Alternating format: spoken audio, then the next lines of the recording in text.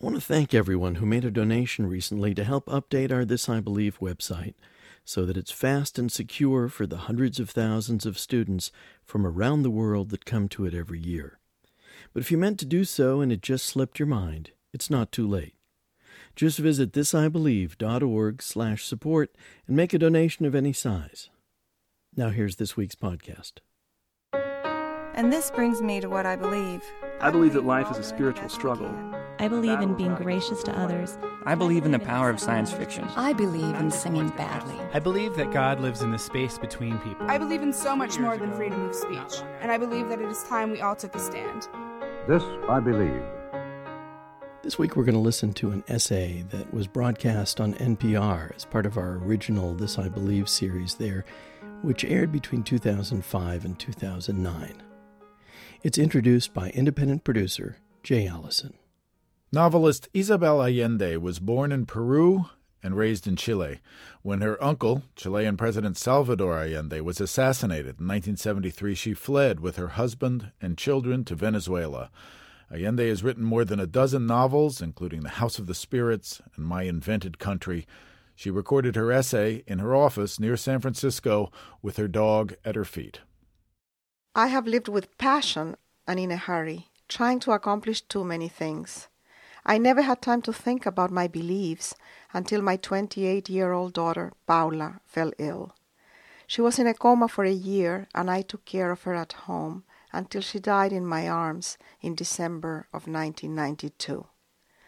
During that year of agony and the following year of my grieving, everything stopped for me. There was nothing to do, just cry and remember. However, that year also gave me an opportunity to reflect upon my journey and the principles that hold me together.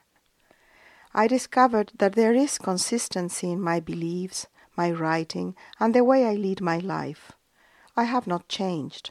I'm still the same girl I was 50 years ago, and the same young woman I was in the 70s. I still lust for life. I'm still ferociously independent. I still crave justice, and I fall madly in love easily. Paralyzed and silent in her bed, my daughter Paula taught me a lesson that is now my mantra. You only have what you give. It is by spending yourself that you become rich. Paula led a life of service. She worked as a volunteer helping women and children 8 hours a day, 6 days a week. She never had any money, but she needed very little. When she died, she had nothing, and she needed nothing. During her illness, I had to let go of everything: her laughter, her voice, her grace, her beauty, her company, and finally, her spirit. When she died, I thought I had lost everything. But then I realized I still had the love I had given her.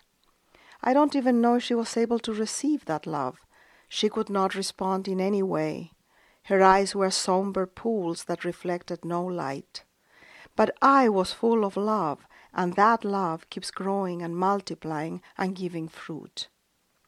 The pain of losing my child was a cleansing experience. I had to throw overboard all excess baggage and keep only what is essential. Because of Paula, I don't cling to anything anymore. Now I like to give much more than to receive. I'm happier when I love than when I am loved. I adore my husband, my son, my grandchildren, my mother, my dog, and frankly, I don't know if they even like me. But who cares? Loving them is my joy. Give, give, give. What is the point of having experience, knowledge, or talent if I don't give it away? Of having stories if I don't tell them to others? Of having wealth if I don't share it?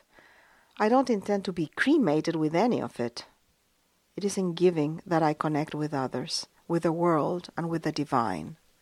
It is in giving that I feel the spirit of my daughter inside me, like a soft presence.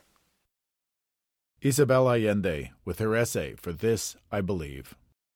That was independent producer Jay Allison.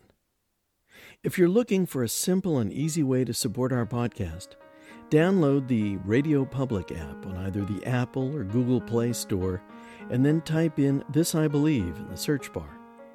You can listen to all our recent episodes and explore many other great podcasts that are carefully selected just for you by the fine folks at Radio Public.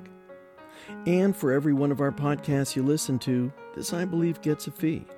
So, go to the Apple or Google Play Store and download the Radio Public app. That's one word, Radio Public. And you'll be glad you did. We'll see you next week.